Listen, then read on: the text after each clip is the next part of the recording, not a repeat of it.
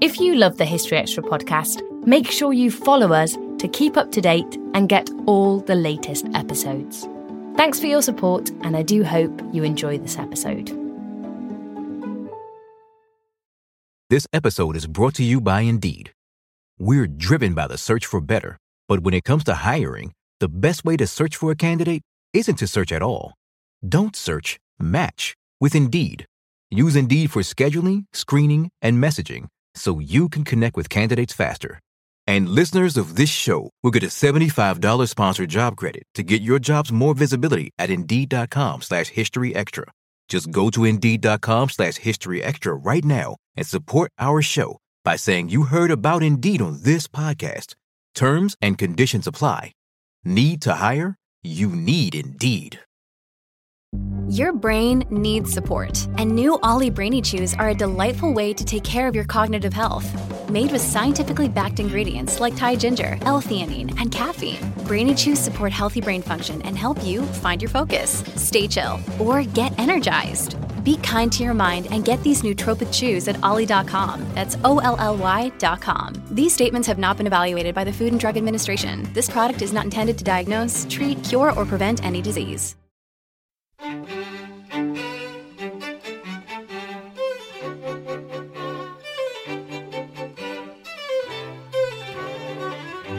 And I think that in one of the things that the drama will reveal that might surprise people is this isn't a group of working class rebels who are kind of plotting to bring down the establishment.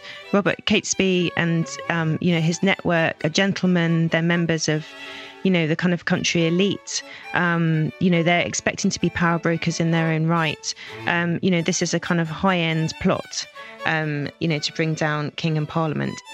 That was Hannah Gregg talking about the Gunpowder Plot.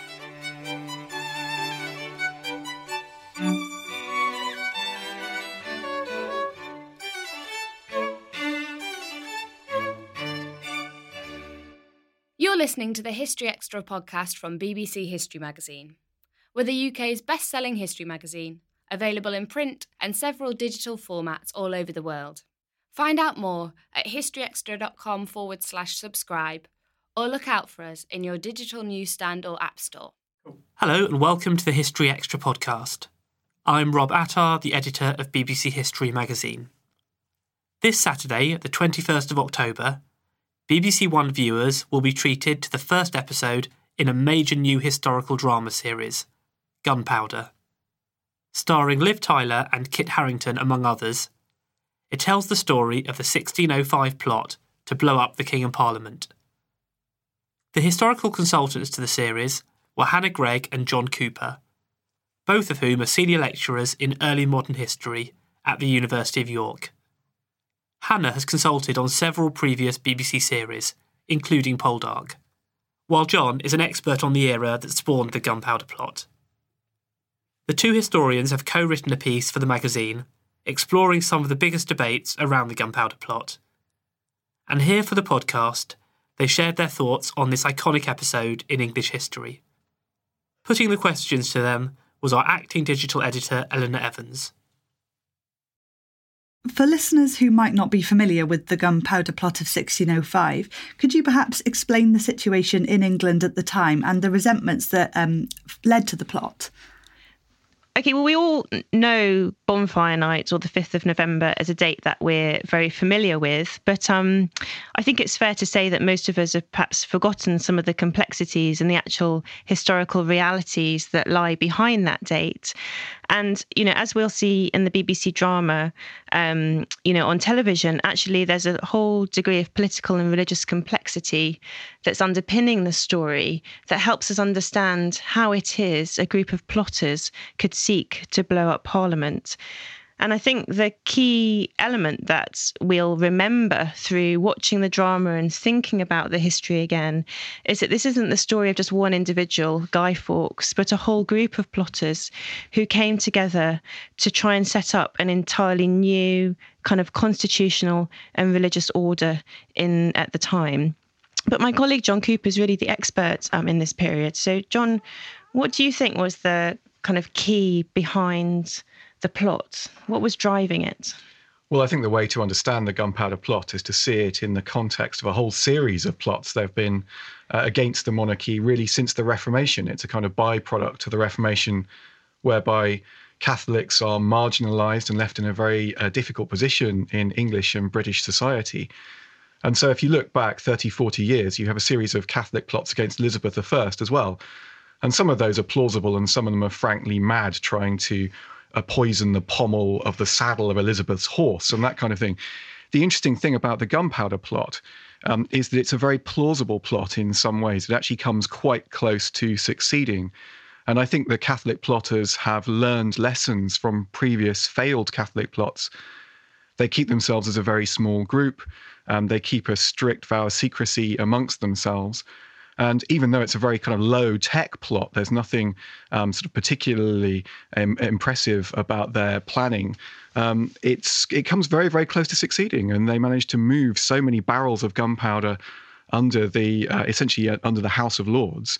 And the amazing thing is nobody spots this. It just shows how security conscious the 17th century Palace of Westminster was by comparison with the modern Palace of Westminster, which is a bit of a fortress.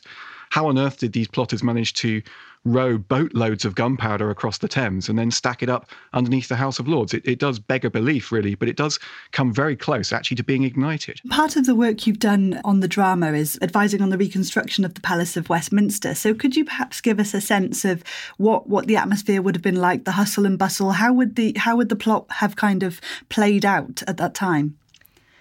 Well, I always imagine the old kind of complex of the Palace of Westminster is this warren and teeming body of lots of little buildings of lots of little different dates, a kind of place where you get lost in, people coming and going, corridors, tunnels, doorways, archways, stairs up and down, and this just sort of mass of buildings that have been built up over time. And I think, you can imagine in that kind of context, this idea about people moving in shadows and sort of, sneaking around corners and things. And it's very different to how we see the Houses of Parliament today and the area of Westminster in London. As it would have looked in the early 17th century, it was completely different. And one of the projects that we've been involved with here at York and that's been led by John is reconstructing the original complex of the kind of Houses of Parliament. So, actually John can navigate around probably blindfolded, I think. You'd know where to put the gunpowder, wouldn't you, John? Well, the funny thing is, whenever I go into the modern Palace of Westminster, I instantly get lost. But if I were to be able to navigate my way around the 16th or 17th century Palace of Westminster, that'd be fine, because I've got that imprinted on my brain because of this research project that we've been running at the University of York for the last 4 years. And we've been focusing, as Hannah says, on what was the medieval Palace of Westminster and the chapel that became the House of Commons, in fact, rather than the House of Lords. But we've worked out a pretty good series of digital models of the way that the palace looked in the 16th and 17th centuries, both the interiors and some of the exterior of those buildings. And it really was a very ramshackle collection of buildings with all sorts of undercrofts and cellars. And the amazing thing about the Palace of Westminster is how open to the public it was. I mean, we think of this as being a place of administrators and politicians. In the early 17th century, there were private houses in the Palace of Westminster. There were taverns. In Henry VIII's reign, there was even a functioning brothel right within the Palace of Westminster. Just what every palace needs. Absolutely. And so it's, in a sense, that supplies a context to how it was that Guy Fawkes and his fellow conspirators were able to sneak in and put that gunpowder under the House of Lords. But one of the really pleasing things we were able to do is our digital models that academics at York have spent the last 4 years working on and constructing with great care. We were then able to hand over to the production company of Gunpowder and talk to the art director and actually enable that kind of transfer of information, of academic information, to this fantastic BBC series. So hopefully, when we see the Palace of Westminster in the series, it will actually be an accurate representation of the Palace of Westminster rather than something that's just made up. And as well as the kind of the geography or the location details that you're talking about as historical advisors, what other details do you find yourselves working on with the show producers?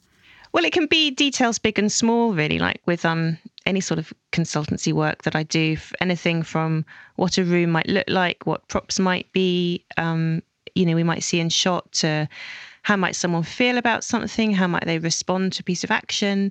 I think John had quite a nice day on set where he was teaching Liv Tyler how to pray correctly. And I think, John, didn't you test out the throne at one point as well, just to check it was suitably comfortable for a monarch? I did. I have to say that's strictly not allowed, that kind of thing. But they did let me sit in James VI and First's throne and have my photograph taken as a kind of bonus for being on set all day. So I was very excited about that. But in terms of the details that were asked, I mean, they're very different sorts of questions from the historical questions that Hannah and I deal with in our kind of day jobs at the University of York. People are very interested, of course, in etiquette, how people bow, how they pray, how they move around, the relationships between men and women. And so it really tests our historical powers, I think. I mean, because often when we're lecturing, we're concentrating on other kinds of themes, politics and religion and these very big historical questions. When you go on set, what you need to do is to provide a quick answer to, should this person be standing here or there? And Hannah is an old hand at being a historical consultant. This was my first experience of it. And as well as finding it hugely exciting, I just found it fascinating how much grace the historical consultant is accorded, in the sense that filming will stop until you're brought on set. And they'll say, well, is this the right way to bow? Or should this flag be in shot or not? And until you say yes or no, filming, doesn't carry on. And of course, these are hugely expensive operations, bringing large numbers of people together. So it's fascinating the amount of power you have briefly for those few moments to enable things to proceed or not. And of course, some of the questions they're asking, actually, we don't know the answers to that. So the difference between how you might bow at Henry VIII's court and how you might bow at James VI's court, if we do know it, it's a very obscure kind of question. But other sorts of questions about how interiors looked, and particularly, as Hannah was saying, about how people prayed and the importance of the Catholic faith to this group of plotters. That is something that we were able to comment on in some depth. And it was just a fascinating experience. I mean, I've been working as a consultant now for about 10 years on film and television and theatre. And, I always feel that my role is to really to give advice, not to kind of insist on particular things, and to try and create conversations about how we can make history, something that's relevant and useful for the story that's unfolding on screen. And, one of the things I've come to really respect from dramas is the sense in which actually you need to keep an audience engaged with your world that you've created. And if you introduce something that seems very foreign to that world, even if it might be rooted in some kind of historical detail, there's always a risk you might lose the audience. So we're always trying to think about how to create a balance between the highest level of historical information that we have available to us, and then the needs of the drama, the how it's going to look on screen, what the audience is going to be thinking and feeling at that moment, and what they need to keep them hooked into the story.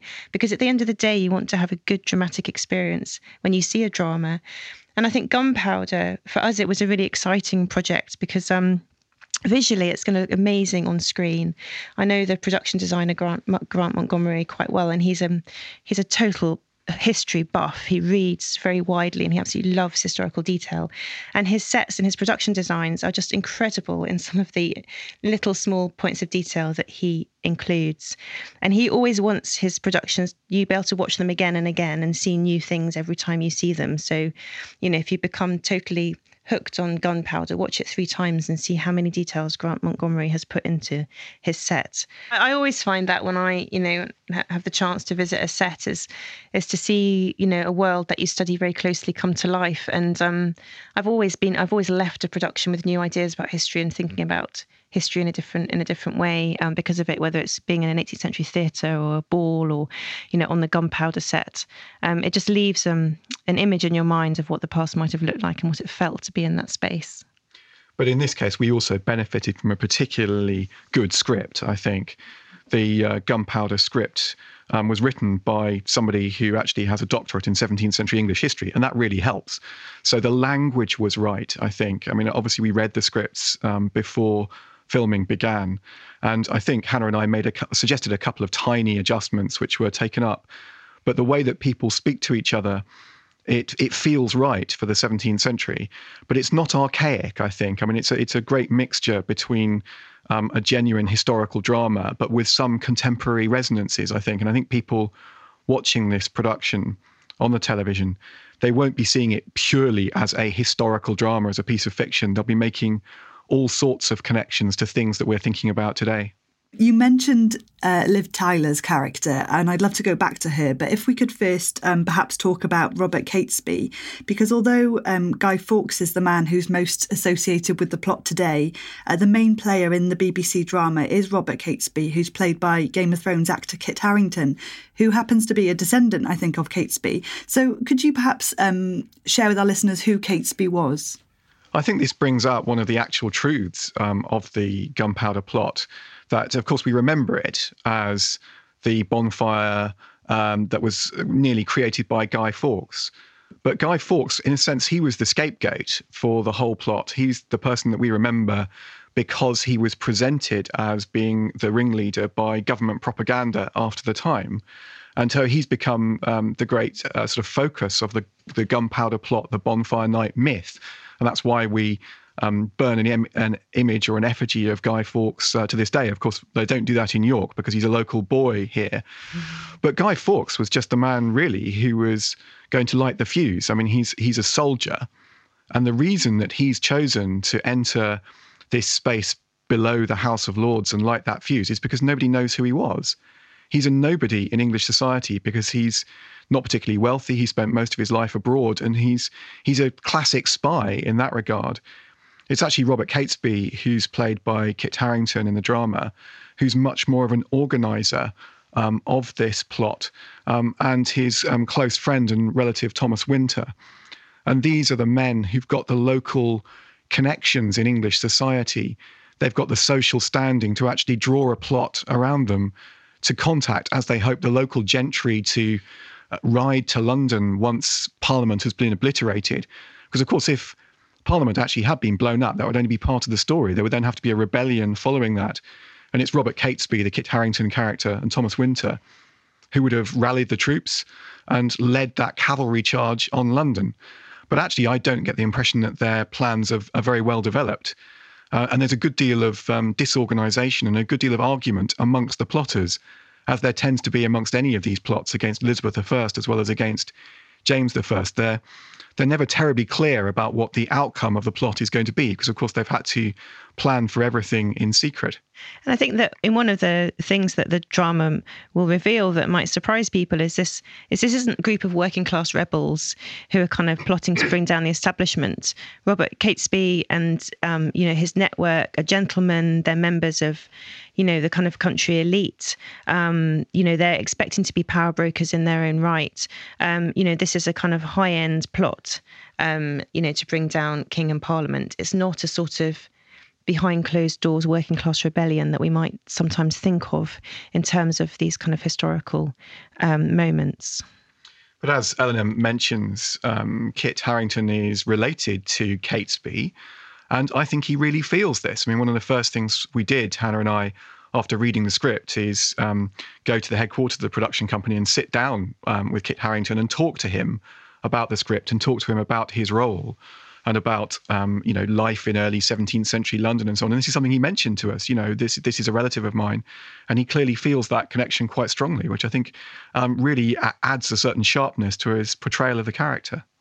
We don't always realise just how much our negative thoughts and experiences stick with us and weigh us down. You may find your brain constantly running through a highlight reel of bad moments. That comment your friend made last week that hurt your feelings. That frustrating thing your mum does, or that silly thing you said in a meeting. Maybe it's time to get it all off your chest, whether it's a tiny annoyance or something much bigger. Talking about it can give you some relief and lead you to a potential solution. That's where therapy comes in. It's a safe space to share whatever's weighing you down and learn to process it, so your internal highlight reel can focus on the good stuff. And BetterHelp offers affordable online therapy on a schedule that works for you. Connect with a licensed therapist by text, phone, or video call. Start the process in minutes and switch therapists anytime. Let it out with BetterHelp. Visit betterhelp.com/historyextra today to get 10% off your first month. That's BetterHelp, HELP.com/historyextra. This episode is brought to you by Indeed. We're driven by the search for better. But when it comes to hiring, the best way to search for a candidate isn't to search at all. Don't search, match with Indeed. Use Indeed for scheduling, screening, and messaging so you can connect with candidates faster. And listeners of this show will get a $75 sponsored job credit to get your jobs more visibility at Indeed.com/History Extra. Just go to Indeed.com/History Extra right now and support our show by saying you heard about Indeed on this podcast. Terms and conditions apply. Need to hire? You need Indeed. The man himself, Guy Fawkes, is at the centre of the celebrations today. But what do we know about his motivations and the background that led him to be the man who was to be in charge of the explosives? Well, we know that he was born in York, just up the road from where we're having this conversation now, actually, and went to school in York. So here at York, we have quite a kind of, relationship with Guy Fawkes. Well, there's something pretty mysterious about Guy Fawkes, in fact, because the reason that the family were in York is Guy Fawkes' father was an official in the service, essentially, of York Minster. He's a Church of England official. Now, that suggests that Guy Fawkes came from a Protestant family, or at least a conformist family. But what happens is his father dies, his mother remarries, and she marries quite a strong Catholic. And so at a very impressionable age, the young guy, aged about 9 or 10, imbibes this new kind of Catholicism, which is speaking with a new, more radical accent, I think, and where talk of the Catholic underground, but also talk of treason and plot is beginning to circulate.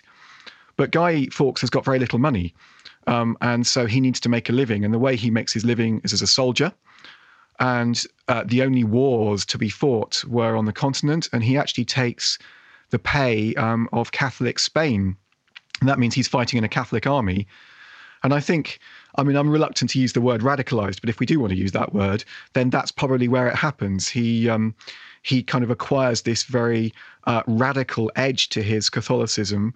And by the time that he comes back to England, as I said earlier, unknown to the English authorities, he not only has the military know-how, the military expertise, but he's got the kind of ideology where he's not worried, actually, about assassinating the monarch. He's not worried about assassinating all the members of Parliament. Essentially, this is something he wants to bring on a Catholic revolution. Guy Fawkes is a genuine Catholic revolutionary. He is a fascinating character, really, in terms of his life story, because, this sense of him being born a Protestant in the shadows of York Minster, actually, wasn't he? And then over the course of his lifetime becomes a Catholic, we think through the influence of his stepfather, but then becomes a Catholic soldier fighting abroad in the interests of a different state in Catholic Spain, and then becomes the sort of hired guy to light the fuse for the gunpowder plot. He has this intriguing background that tells us something about the relationship between different religious ideas, the relationship between different countries, and how these networks actually operated at the time. I think that Guy Fawkes is an outsider, actually. He's an outsider in the sense that he's a Catholic, but he's also an outsider in the sense that he's grown up in exile. He's grown up fighting in the forces of Catholic Spain. And so when he comes back to England, he's not actually part of that natural gentry Catholic network of people like Robert Catesby and Thomas Winter. And I don't get the sense that they regard Guy Fawkes himself with particular affection, actually. I think that Catesby and Winter, the two plot leaders, are very strong in their friendship, and certainly that comes out in the BBC drama. Guy Fawkes, essentially, he's hired to be the man with the fuse. He's the kind of mysterious, dour, sort of radical Catholic who's prepared to be the person who actually ignites that gunpowder, and possibly to be the person who actually goes up in smoke with that gunpowder, whilst Catesby and Winter themselves are many miles away trying to organise a Catholic rebellion in the English provinces to ride down to London, then to kind of take advantage of the aftermath of that catastrophic explosion. And also, presumably, because he's been abroad, he's sort of in the shadows. He's not under surveillance in the same way that Thomas Winter and Robert Catesby would be by the English state. He's sort of someone who can move more freely. Is that right? So far as we know, Guy Fawkes is unknown to the English Secret Service before he attempts to light that fuse.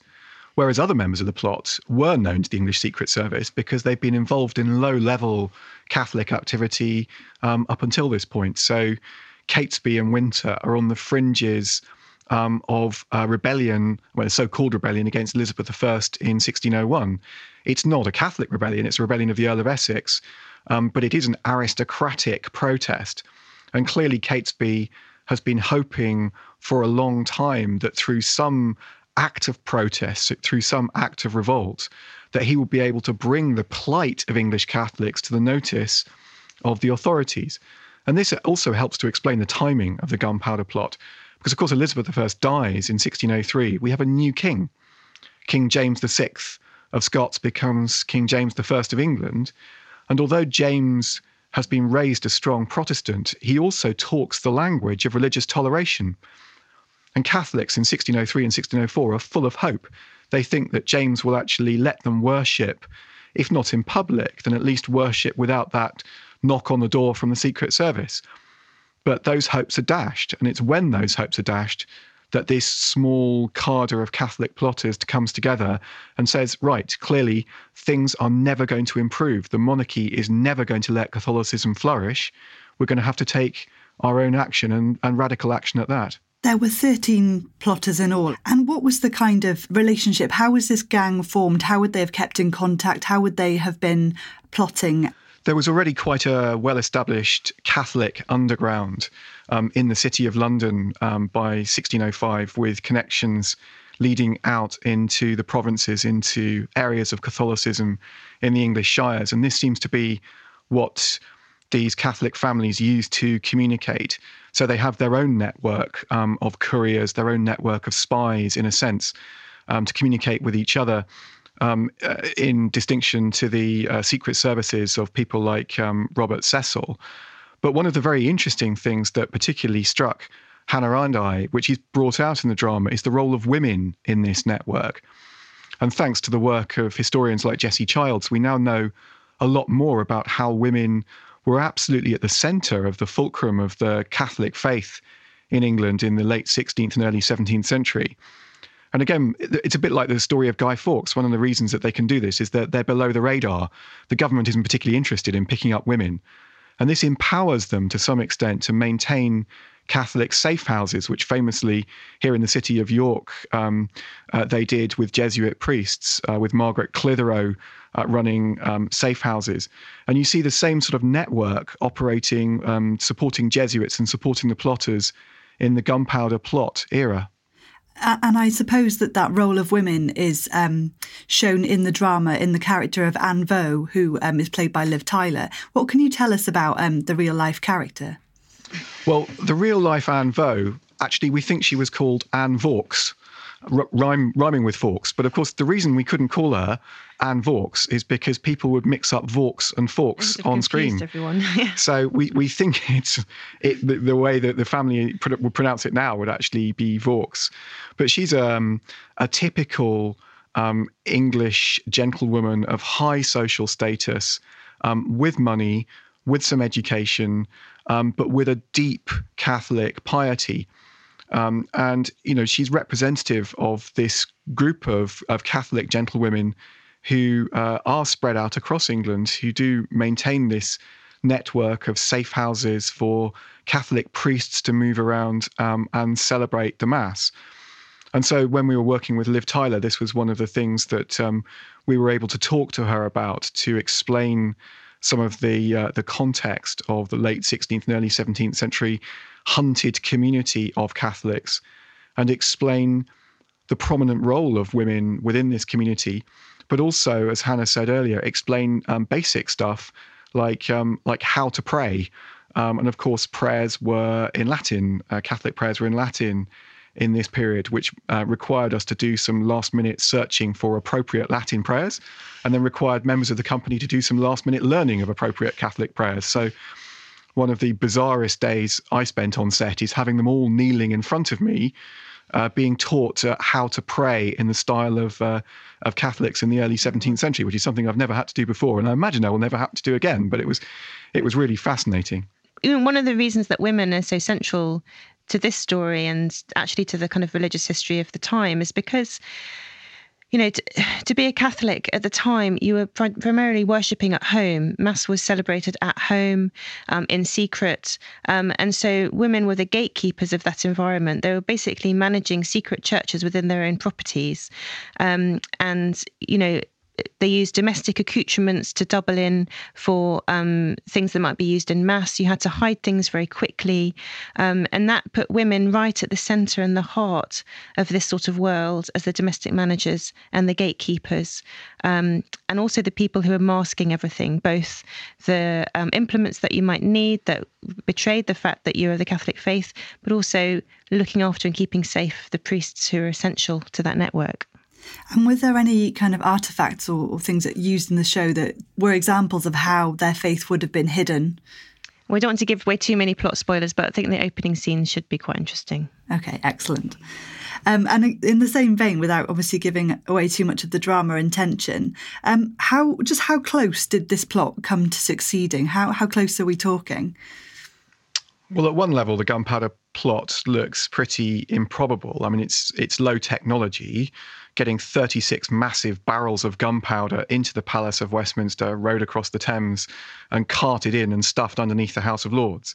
You wouldn't think that a plot of that sort would have any chance of success. But it does actually come surprisingly close to success. And in fact, the cellars are searched.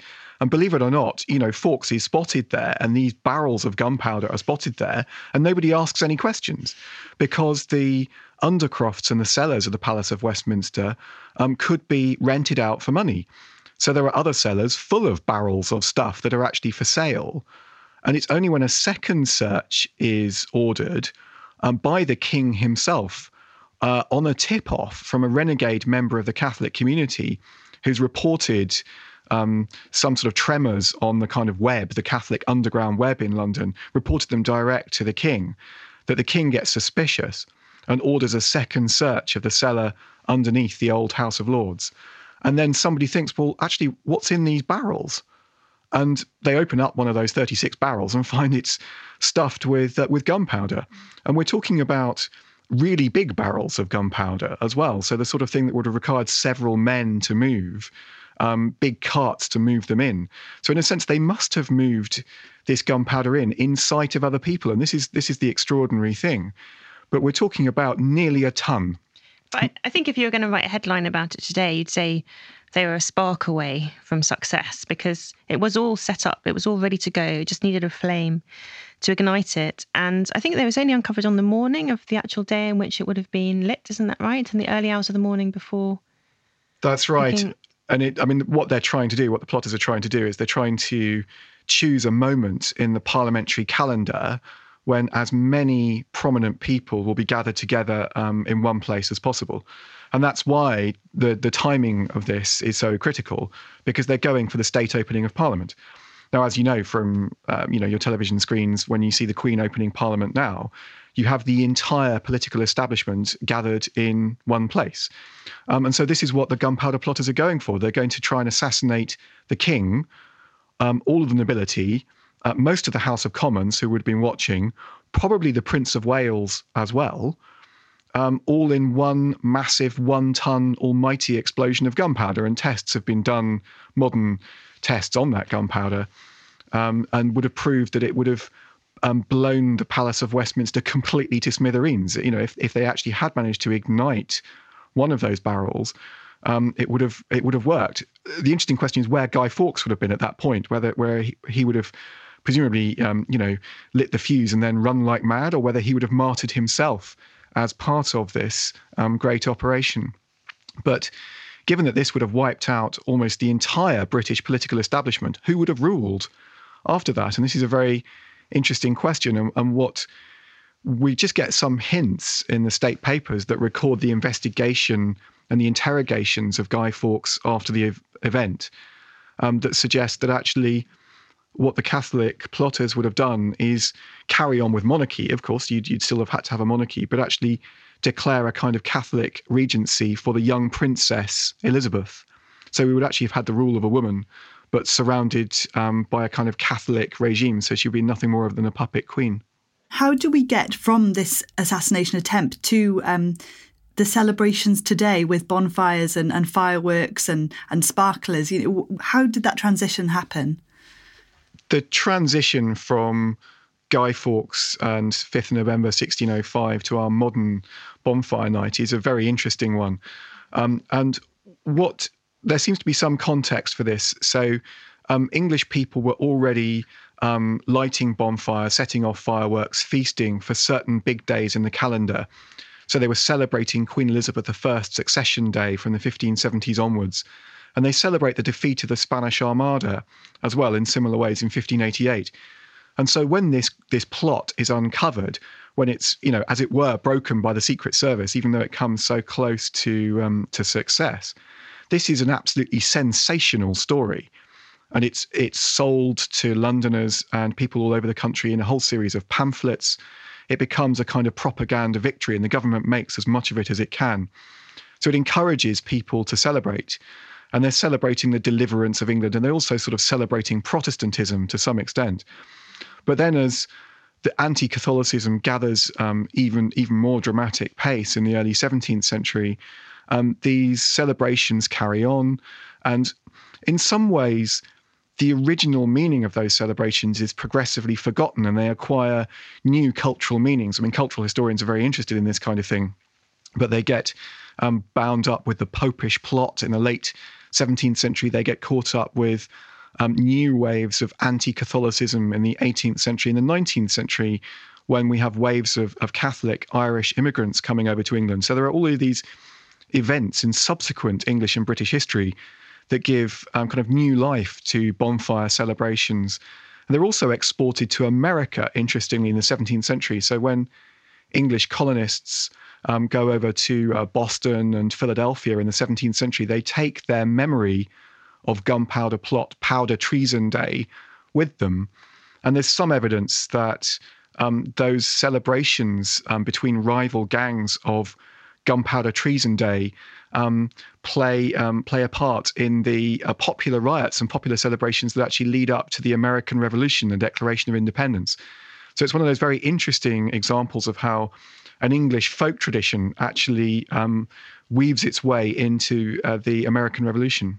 But I think bonfire celebrations have changed quite a lot, and they've changed in my lifetime. I mean, I'm a child of the 80s, and if I look back, I can remember persuading my dad to buy an overpriced box of standard fireworks, which we would set off in the garden. We would light a bonfire. We would meet up with neighbours. I think that sort of thing is becoming increasingly rare, actually. People are forgetting who Guy Fawkes was. So we less often call it Guy Fawkes night now. I think it becomes a bonfire night. And I can remember boys in the street when I was growing up, and this was in the 1980s, not the 1940s, still making guys and saying penny for the guy, and using it essentially to beg for money. But again, I mean, it's been a very long time since I've seen, boys making a guy and parading it on a cart around the street. And I'm part of the Blue Peter generation, I suppose. And I can remember that every November, Blue Peter would broadcast careful advice about people having Guy Fawkes parties in their back gardens. And, you learn this kind of litany to recite. Keep your fireworks in a tin. Never return to a lit firework. Never throw fireworks. And you would quote this to your parents. But again, bonfire celebrations move from back gardens and individual acts of commemoration, if that's what people are commemorating, to big civic bonfires. It's always fascinating how so many of our traditions and commemorative moments sort of become detached from the events from which they originated. And, our celebrations around bonfire night today, so few of us sort of think about the historical story behind it all. And I think few of us would think when we're standing around a bonfire watching fireworks or drinking Bovril or whatever it is we do, eating treacle toffee, that actually that started with a kind of a celebration of the failure of a plot against the state. It was a sort of celebration of the survival of Protestantism against a Catholic challenge. It was a survival of the crown and the court and the parliament against an attempt to, kind of completely wipe the slate clean and blow up Parliament and start again. And I don't think those thoughts really cross our minds when we're going ooh and ah over fireworks today. But that is the origin of the story. But then, of course, it becomes something else now. It becomes about community event. It becomes about lighting up the night sky in the winter with our fireworks, staying nice and warm, looking forward to Christmas, and so many other things attached to it now. That was Hannah Gregg and John Cooper. The 3-part series Gunpowder begins this Saturday, the 21st of October, at 9:10 p.m. on BBC One. And do look out for the piece by Hannah and John in the November issue of BBC History magazine, which is on sale now. Hannah Gregg is also one of the speakers at our York History Weekend, taking place from the 24th to 26th of November. For tickets and more information, please visit historyweekend.com. OK, well that's about all for today, but please do listen in again on Monday when we'll be talking about the death of Stalin. Thanks for listening to this History Extra podcast, which was produced by Jack Fletcher.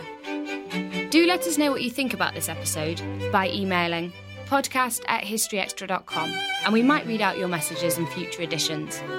Alternatively, why not keep in touch via Twitter or Facebook, where you'll find us at History Extra. For more great history content, don't forget to visit our website, historyextra.com, which is full of history articles, quizzes, image galleries and more. Plus, it's where you can download hundreds of previous episodes of this podcast.